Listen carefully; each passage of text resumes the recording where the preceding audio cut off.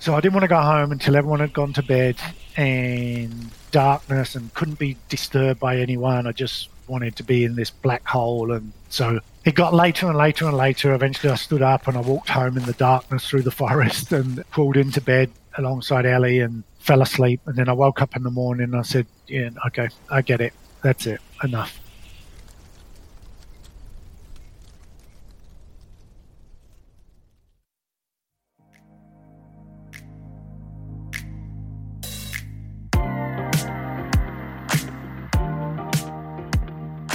A quick Google search turns up easy examples of corporate collaborative failure. Take Target and Neiman Marcus getting together for a new clothing line that would try, and fail, to bridge the gap between Target's mainstream consumer tastes and Neiman Marcus's high-end offerings. Or Lego partnering with Shell Oil to brand its toy race cars and gas station sets, then getting tripped up by consumer distaste for Shell's lousy environmental track record. Or take Kendall Jenner's 2017 ad campaign for Pepsi. Okay, it's not really fair to call it a campaign. It was an ad, where Jenner uses the power of Pepsi to bridge the divide between the police and the participants in a surprisingly well-lit civil rights protest. She literally hands a cop a Pepsi can, and joy and relief fills the air. The commercial is so tone-deaf, it almost feels like a troll job. There's no real correlation between Pepsi and politics. And that's where they're sort of getting this wrong. And what it leads to is a really sanitized, inauthentic version of what a protest can look like. So the ad feels especially fake from the moment the first frame starts. It's a baffling piece of work. No surprise, the ad pissed a lot of people off for making light of serious social and civil rights issues. And we haven't seen any Kendall Jenner Pepsi ads since then. But there's another layer to all this. Examples of high-profile brand partnerships like these are easy to find. And like the Pepsi flop, sometimes they even let us poke fun at them and feel a little better about ourselves at the same time. I mean, can you believe Pepsi thought it would be a good idea to do that? The Kendall crash is the kind of failed partnership we don't have to work hard to see and laugh at, because it doesn't have any real consequences for any Jenners or any of PepsiCo's top shareholders, or for us. Target, Lego, they're all going to be fine. But way under the radar, every day, entrepreneurs you've never heard of, with way more skin in the game, are failing. Some research suggests that 65% of startups fail because their co-founders can't keep it together. That's higher than the divorce rate in the United States. So what happens when you go into business with a partner and your spouse? On the one hand, that's just 3 people, and the fewer people in your business, the less that could go wrong, right? Or it could just mean fewer points of failure that could bring it all crashing down. Today, the story of an entrepreneur who did both of those things, went into business with his wife, and partnered with a literal stranger at his doorstep. We'd like to say it all went amazingly well, but, well, this is Flops.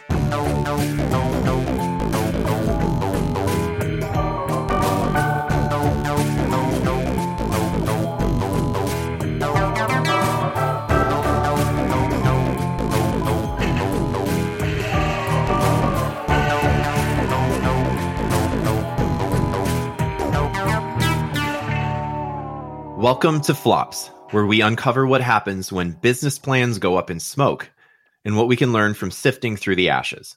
Today, we're going to hear the story of Colin Clapp, a guy from New Zealand who went into business, along with his wife Ellie, to deliver organic produce to people's homes. So Karen, you interviewed Colin for this episode, and this organic fruit and vegetable delivery business was actually someone else's business originally. And Colin and Ellie came along and saw an opportunity to improve the way the founder was running it, correct? Yeah, that's right, Ray. So Colin met this guy who owned the business, and this guy was a single dad, and he and Colin kind of hit it off, and Colin wanted to help him out. So Colin and Ellie had been ordering this produce for a while, so it seemed like a good fit to join forces with him and ramp up the business. So after doing some due diligence with their accountants, they went for it. But unfortunately, it didn't turn out the way they had imagined. So let's listen to his story.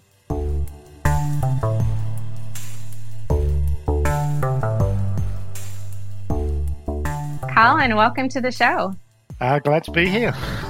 Yeah, we're so glad to have you on the show today, talking about failure. And I know that you have a story about failure, so we're going to jump right in. So I want to start by just getting a little bit about your background. Where did you grow up? What part of the world? Okay, I was born in the UK, but right now I consider myself a Kiwi, a New Zealander. I'm a proud New Zealand citizen, and my family's New Zealand now. But I was brought up in London in what I describe as a very ordinary upbringing. But it wasn't until I was 21 I went to America on a one-way ticket. You could do that back then, by the way. Don't think you could do it anymore. And it changed my life forever. So Wow. the experience of being in America as a 21, 22-year-old, I overstayed my visa. I was there for about 16 months. I lived in Colorado as a ski bum for a while. When I went back to England, my life had changed forever. So I know that you're an entrepreneur now. So what did you do during that time to pay the bills? Well, I wouldn't say I was an entrepreneur back then. My dad pushed me out the house when I was 16 and said, go get a job. And he pretty much found a white collar job for me. And in those early years, I worked for corporates in administrative positions and then sales positions. You can remember, Karen, you go to school, you're surrounded by people your own age, then you go into the workplace, and now suddenly you're mixing with people for the first time who are different ages. So I can still remember that environment very clearly, but it very was an old school admin setup. Can you imagine typewriters, computers in one part of the building but not in the other? And lots of old grey suits and people who had been there 40 years in one company. But it all seemed very ordinary at the time. Anyway, I got myself out of there, got a sales position, was quite exciting. So why don't you tell me about just your story of your business and your organic fruit and vegetable business, I understand. So can you tell me a little bit about your business and just how that started and what happened? Absolutely. So that was the organic fruit and veg business that you were referring to. So this is winding the clock forward to 2016, living in Christchurch, New Zealand. And by now I am in a long-term relationship with my partner, Ellie, and we have one small child, about 2. We now have 2. This was quite a serendipitous event that went horribly wrong, but has led to today. So I was at the time a business coach stroke consultant, and I was doing okay, but I've always been wired to try and leverage things and systemize things. And I'd never made a breakthrough with regard to that. I'd created sort of frameworks that I thought would be scalable and dreams of bringing on other coaches and that sort of, but it just never happened. So I was working one-to-one. I'd landed some good clients, won some awards with them, and yeah, we were making a good living, but nothing fantastic. And Ellie is very much a health-orientated person and very into natural products and services. And she's like our doctor, our family doctor, and all, trying to, sustainable health and all those sorts of things. And she found a organic fruit and veg service that she wanted to try out. And she got in touch with the owner. And without me knowing too much about it, she ended up getting the fruit and veg delivered to us complimentary in return for her doing social media postings for the owner, because she found out he was a single dad and it seemed like he was doing it all, but we'd never met him, never spoke to him. This was all sort of over the phone. Sure. And so that's what happened. She's a server. She wanted to help, and this kind of seemed like a win-win. This went on for many months with our fruit and veg being delivered to our door, and Ellie just having these periodic conversations trying to help him with his social media posts. And then one random Thursday, I was in the house, and he delivered, and I opened the door, and I saw this bedraggled, frazzled man on the doorstep who I knew was a father of 2 kids. And I was a father myself. And I just looked at this man and I just wanted to help him. And we ended up having a long conversation on the doorstep.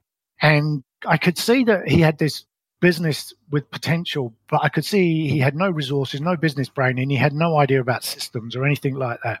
Sure. He looked like he had a problem. I looked like I had a solution, and somehow this could all work. And so Ellie and I ended up going through a bit of to and fro. Cut a long story short, we went through some due diligence with the guy. We got our professionals involved. And when I say our professionals, I'm talking about my accountant and an advisor. We're a husband and wife partner team. There's no big... Sure, right. We're very much lifestylers. We're not corporates. Right. And we did what we could in the way of due diligence. I'm not an unintelligent guy, but I'm not saying I've nailed everything and I've got all these successes. That's not it. I'm a trier. I'm one of life's Right. triers. So we ended up proceeding, but the deal was that we would fund him in the early months to give him a wage while I systemized the business so it could scale. That played to my strengths. And Ellie would act as customer service liaison. Like, she would just be talking to the customers. And this, in theory, should free him up to sell. He had the passion and the knowledge for the product. I didn't have that. Ellie had it, but I had systems. I loved systems and I knew what I could do. And within 3 months, I had outsourced and built systems that meant we didn't have to touch the fruit and veg. We could take orders, receive payment, outsource it to a logistics team and do it all. And I was so excited. But what was happening in parallel was the sales weren't coming in. This three-way partnership wasn't working. And it wasn't that the sales weren't coming in. It just looked like nothing was changing except excuses. And we were funding this. And we're not rich people. We didn't have bottomless pockets or, angel investors behind us or anything like that. New Zealand is a small country. It's very much a DIY mentality. The big companies in New Zealand are few and far between. It's a very small business orientated thing. And we had to work. And so what I meant by that, it's not a big marketplace either. Sure, right. You need sales. And so if you're not getting sales, so I'm going to admit to my learnings about all of this, because I was just doing what I believe was my role. But it turned ugly very quickly when the sales weren't coming in and we couldn't see anything but excuses coming our way. Right. So how long into the endeavor was this? This is about 3 months. And we said, look, we're seeing nothing coming back from you, yet we're delivering on what, here's our shareholder agreement, here's our partner arrangement, here's our expectations, and we feel like we're delivering and you're not, and we can't keep paying you. And so my dream of supporting this dad suddenly turned very toxic and very unpleasant. So can you talk a little bit about how, what you felt like when you realized that things were not working with this man? Well, we could see money just disappearing, and we're not rich people. We were back in on instinct and due diligence, but it was slowly materializing in front of us that our competition wasn't other fruit and veg people. It was the big supermarkets, and we had missed that. Okay. We had really missed that and underestimated that. And what I'm talking about there is people's apathy to making change. I don't know what it's like in America, but a lot of people would aspire to having an organic fruit and veg box delivered to their door, but they kind of go, well, you can't sell me anything else. And even though we had the ambitions to provide more and more groceries, we didn't have the capital to go into that, Okay. So they would basically just end up going to the store to buy the organic fruits and vegetables instead of getting the box delivered? Yeah, or they would forego organic because, look, we're going to the supermarket anyway. We're just going to get our fruit and veg. Sure. Right. And, they didn't fully understand the benefits, or they weren't committed to the organic thing. So we underestimated demand, underestimated competition of who we were really in competition with. So supermarkets and apathy of people making change. And without volume, all the scale that I'd built in and all the costs associated with that. And I don't throw money at things. I'm quite a lean person. I know how to be efficient and effective, but I incurred a cost base, and that was the idea, to make it a freedom business, So this turned ugly, but we managed to part ways with the guy.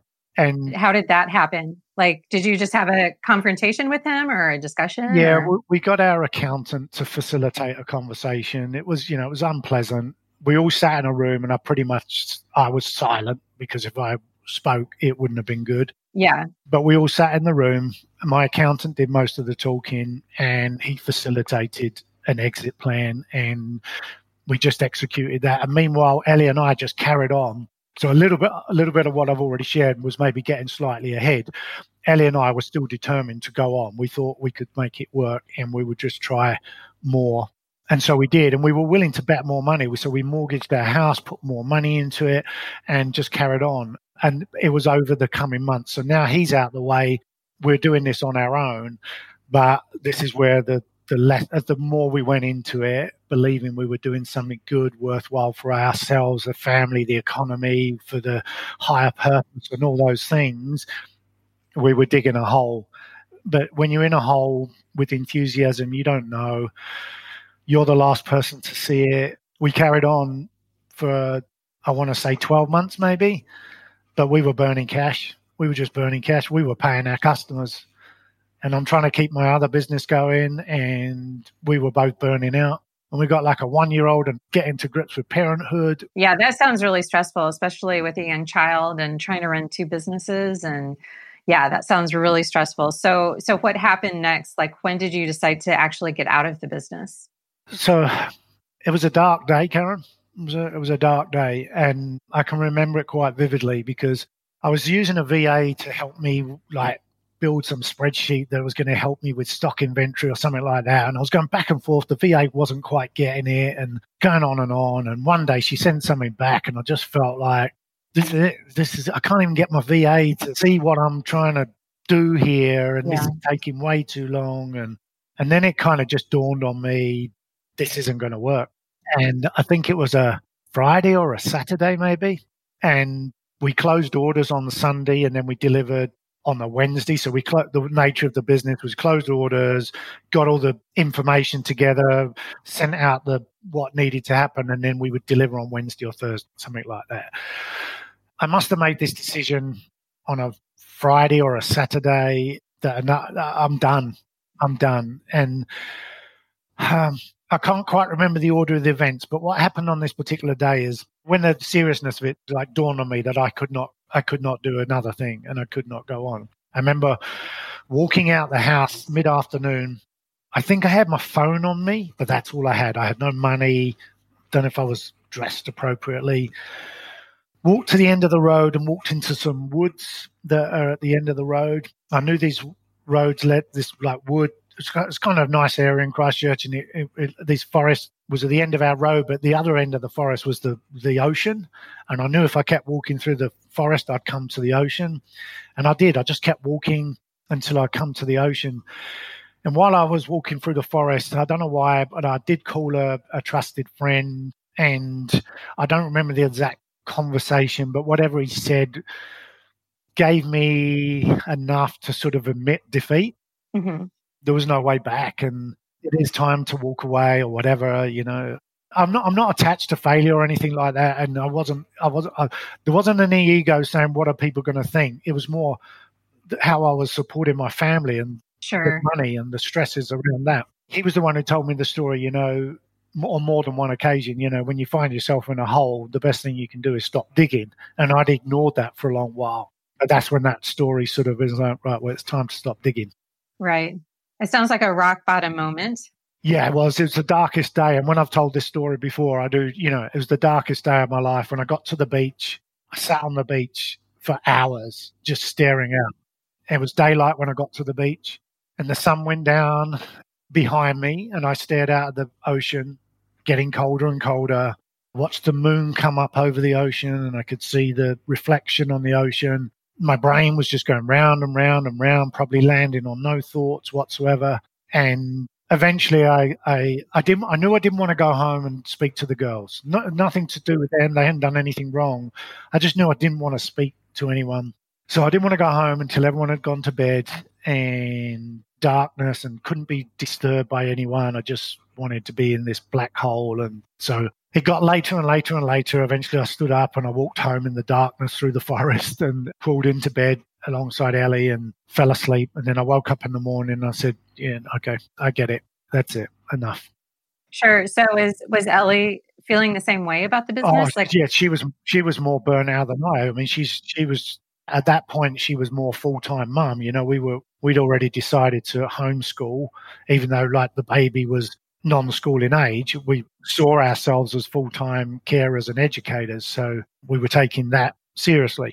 And I said, we'll close orders, and we'll close orders till the end of the month. So we'll do orders to the end of the month, and then we'll pack up. And she turned around and said, why are we going to wait to the end of the month? Why don't we just stop today? Mm-hmm. I went, yeah, you're right. And so We did. We let the orders come in for the day, and then we started having all those awkward conversations. But already the sense of relief was starting to kick in. Obviously, I was not in a good space, and I wasn't in a good space for several years afterwards.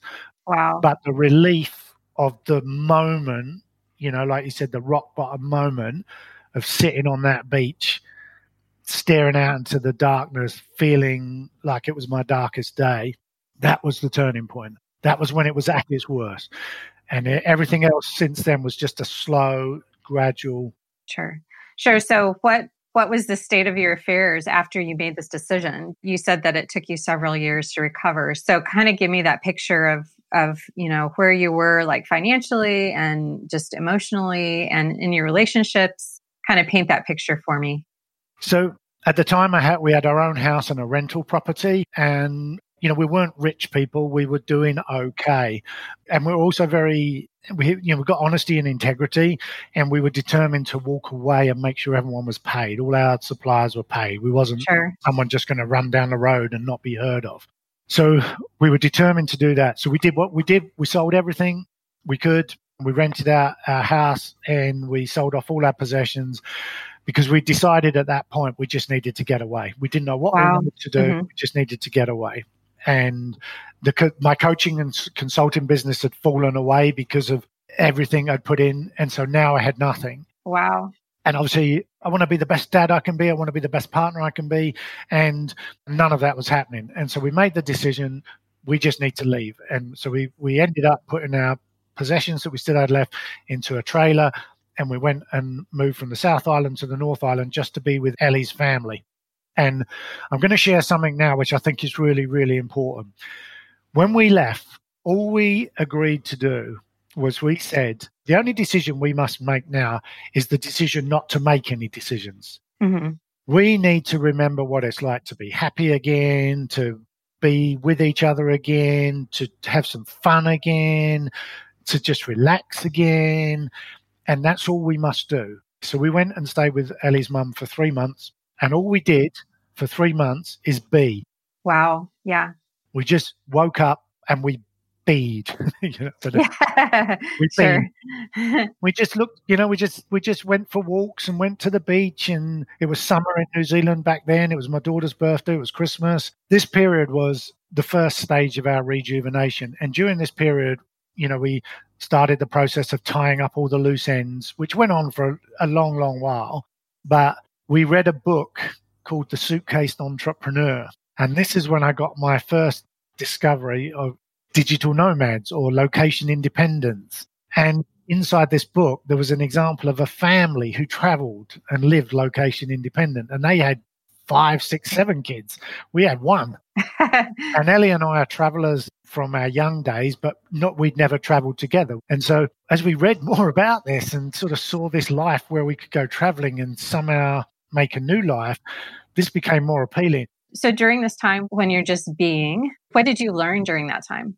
That's a really great question. And I've often used this phrase like, as we sifted through the wreckage, it was that sort of, sifted through the wreckage of our past life. Yeah. The bit that got us excited was that we had systemized something, made it leverageable. Because up until then, with Ellie's, she'd been a health and fitness personal trainer, coach. So you'll understand, your listeners will understand, that's trading time for money. And I was doing the same. And so I've already alluded to always being wired to, what can I do? I do have the benefit of a business background. And so my entrepreneurial instincts were always trying to leverage and scale and system. So whilst this business had not worked out as expected, I had made it scalable for the first time in my life. And I'd done it inside 3 months. And I was like, wow, I can do that. I can do this. And of course, we had our first experience of people taking out a credit card, paying over the internet while we were asleep. Smart passive income. Right, smart passive income. No, as we all know, it's anything but passive. And I should also point out, I don't know whether this is linked to SBI, but I'd never even heard of Pat Flynn at this point, and I did not know anything about smart passive income. But I had been on personal development, and I knew what I was trying to do. So as we sifted through the wreckage, the thought that someone could get their credit card out while we slept and place an order and money ends up in our bank account, it wasn't just theory anymore, it was real. and we could systemize, it was like, right, we can do it. We just need a different business model. Sure. One that doesn't have all the logistics and the waste of delivering fruit and veg. And then we read the book, where the digital nomad thing's in, and it's then that I started to dive into online marketing, and come across the likes of Pat and SPI Media, and a lot of Pat's associates and mentors. I won't go into the hundreds I've listened to since, but I'm hoping Sure. you your listeners will sort of fill in some context there. There started to be a route forward. And so we knew if we went and moved to somewhere like Southeast Asia, we could pretty much, live off of a very low cost way of life and recover, warm weather, time with our daughter, less expenses and less chores and maintenance and all those things, got rid of all of that, minimize things, minimalism, just kind of took all that on, living out of a suitcase and just being. And here we are 4 years later, we're still doing it. So when you look back, do you feel like there were some red flags that you missed along the way? Really, really, really good question. They certainly weren't red flags at the time, but I'm going to be open enough to realize that they might have been, and I pushed them. But I'm a systems-orientated person. I've always been willing to sacrifice short-term gain for long-term gain, and I still do it to today. In fact, probably to my detriment. I'm like the worst, So it wasn't a hurried decision to go into business with this guy. Sure. I wasn't rushing full steam ahead. We was the one backing up the truck. This guy came round for dinner and we got to know him as a person and met his kids and dived into as much as we could on the personal level. But we believed, we're the entrepreneurial trait is that you believe, you're optimistic, you believe you can do it. So, but yeah, there would have been some red flags where he maybe couldn't come up with some of the stats he was alluding to. And in hindsight, maybe they were lies. I believe that I always believe people are telling me the truth. Sure. I go and do my due diligence to prove it, but I'm not trying to prove people wrong. So we got as much data as we could from his records, but his records weren't great. But he was useless at systems. He had very little to go on, and I was just pulling it together and making sense of it, and then running it through my accountant, who was very well trained in this space, and making sure that we saw enough. And we could both see, even my accountant, he said, this isn't a guaranteed win, but I can see why you're doing this. And it's not the accountant's job to say you shouldn't do it. Sure. So he never said don't do it. He just said, look, this is what you're going to need to do to fulfill on your aspirations and your forecasts and stuff like that. Yeah. I'm sure that's hard to see in the moment. Like you said, you were just being optimistic, and, I think it's a lot easier to see things in hindsight. Oh, yeah. Like I say, when he walked onto the doorstep, that was just a man-to-man moment where I, as a new father, looked at another father and had total empathy for a man frazzled. Mm-hmm. And I knew I could help him. With all the right intentions, I could help him and help me, Ellie, in the process. Right. But I don't regret it, because not once was I trying to cut corners, or I was not trying to shortcut any process or cheat anyone or do anything. It just didn't work out. Sure. So when you moved in with your mother-in-law, how long were you there? 3 months. Okay, 3 months. And so that's when you moved to South Asia then? That's when we saw what our options were: stay in New Zealand and start all over again and literally start a new life in New Zealand. But we were still burned out. You don't recover from burnout in 3 months. And you're still dealing with a lot of negativity and all the loose ends. Wow. Can you just explain to me how long ago this was? Like I don't think we talked about when you started the business. The guy probably turned up on my doorstep around 2014. The business panned out over 2015 and 16. It lasted about 18 months, 3 months with him in it, 12 months, me and Ellie just giving everything we possibly could to make it work, and eventually bowing out around October 2016. And that's when the darkest day was, in October 2016. A month later, we had left Christchurch and have never been back since. And we have a baby who is going to turn 2 in a couple of days. Oh, wow. Congratulations. Yeah, well, it sounds like a wonderful lifestyle. So what is the business you have now, and how did you end up starting that? So Ellie writes, she does freelance writing and works on her own blog where we're focused on affiliate marketing. So we're still trying to work out how we can scale her writing. And I have had I looked at ads and pay-per-click and chatbots and things like that and built relationships where I could partner up. But where I've had my most success and I probably enjoy and it plays to my strength is search engine optimization. So I've slowly sort of narrowed my online marketing offering down to specializing in search engine optimization and content, particularly on page, optimizing existing content that has got stale over time, bringing that back to life.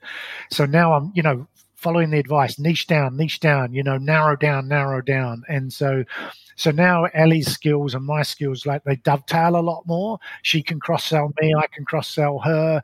We're not trying to do too many things. We still feel like we still could do less, but this is where we find ourselves up. And it's location independent. We can serve clients anywhere in the world. We receive currencies we're still self-employed rather than building a business. We employ VAs, but we don't have employees, so to speak. But there's something nice about receiving income in different currencies and finding ways to get that into your bank account.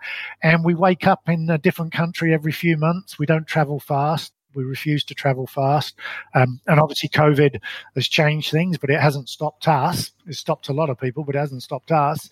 So I guess we're self-employed, online entrepreneurs, freelancing, doing whatever it takes to be with our daughters, world schooling them, and we're still going. Wow.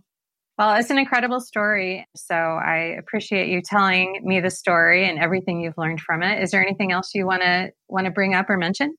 I guess for anyone listening, I'm in my 50s and I have less time to recover from this, but that doesn't define you. Failing in business doesn't mark you as a failure.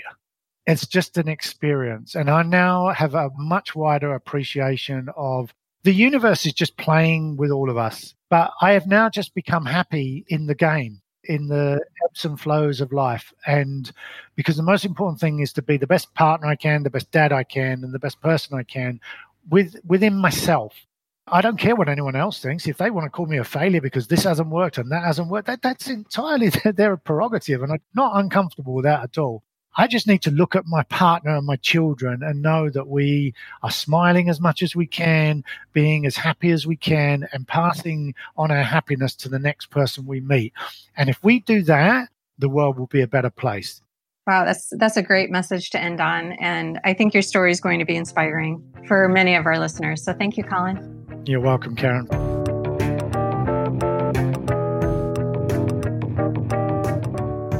Wow, what a journey. It seems like part of the problem for Colin and Ellie is that they went into business with this guy because they felt sorry for him, or at least Colin did. Yeah, there was definitely compassion involved. But, Colin did work really hard with his accountant to see if the business model could work.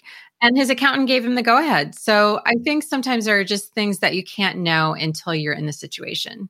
Definitely. There was another thing related to that really stuck with me that Colin said, and I wrote it down, which is, he said, the entrepreneurial trait is that you believe, you're optimistic, you believe you can do it. And it just feels like balancing that entrepreneurial optimism with a sense of what's real, what's possible. Like, it just feels like a central friction or challenge of the entrepreneur's journey, if not like the central challenge of that journey. Yeah, I definitely think that's true.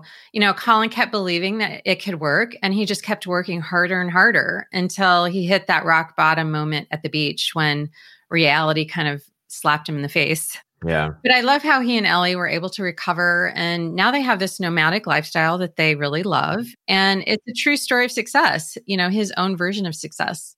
Yeah, they found it. It was a winding path, but they got there eventually. Yeah. So, Ray, last time in the last episode, I shared one of my own failure stories, and you promised to share one of your own. So I'm ready to hear it. All right. I don't know if it's going to be as good as your piñata story, but here goes. Okay. So, all right. When I was in 6th and 7th grades, I was a swimmer. I swam a lot. I was on the swim team at school, and we'd have these swim meets. We actually call them swim galas. I grew up on the other side of the world in Botswana, and I spent time in Zambia. Ooh. Yeah. Yeah, I want to hear that story. Totally. Yeah, that's the story for another day. But anyway, so galas. So we're at this gala. And for the swimmers out there, I would usually swim 2 strokes, so front crawl and breaststroke. So those were the main ones that I swam, that I raced. But at this one gala, I was in a butterfly race for some reason I don't remember. Ooh, that's a really hard stroke. It is. It's a tough stroke. It takes a lot of energy. And it's a stroke I could swim, but it wasn't my specialty. And I wasn't used to racing it. So anyway, so we line up, the gun goes off, we're in the water. And yeah, I'm butterflying away. I'm just swimming as hard as I can. And I mentioned that butterfly wasn't my specialty. With the strokes I was used to swimming, I had a slightly easier time kind of seeing what was going on around me. And that was just because of the way that you swim those strokes. So in front crawl, you turn your head to breathe. So you can kind of look up and see what's happening on either side of you. In breaststroke, your arms are underwater and your whole head comes up to breathe. So you can also see in your peripheral vision what's going on. In butterfly, your head comes up, but your arms come up too at the same time on either side, kind of blocking your view a little bit. Also, like I said, it wasn't a stroke I swam very often. I didn't race it. So you can maybe see where this is going. So I get a little past the halfway point in the pool and had this sense that something was off. And this was a long time ago. I don't remember exactly like what that sense was. This was like more than 25 years ago. But there was a little sense. It started as a little sense, and then this sudden realization that you're the only one still swimming, dude. Oh, no. Yeah. No. So I stopped swimming and I'm just hanging out in the middle of the pool all by myself. Aww. And there are people packing the stands on 3 sides of me, just laughing their heads off. Oh, poor little Ray in the middle of the pool. Yeah. So somebody had false started, obviously. It wasn't me, thankfully. But when there's a false start, the gun goes off twice and I just missed that second shot. I just didn't hear it. So there you go. At least I wasn't the one who false started. So you're just there in the middle of the pool, treading water. Yep. When everyone's laughing. Yep. Just rub it in. Go for it. Yeah, that's a very tragic failure story, Ray. Thank you. And I hope you've talked to your therapist about it and have recovered. Yeah, at least once a month it comes up. Yeah. Well, thank you for making me feel not so alone in my failures. I appreciate it. Yeah. My pleasure. Yeah. Well, that's it for this episode of Flops. Thanks for joining us, and we'll see you next time. See you later.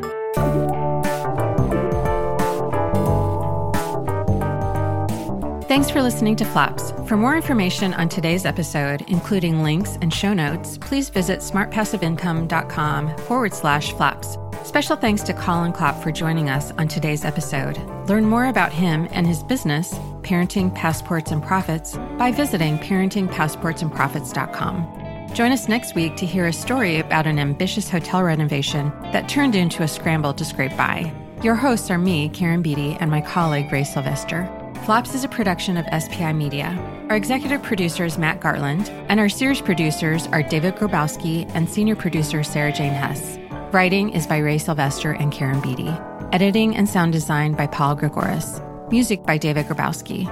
See you next time.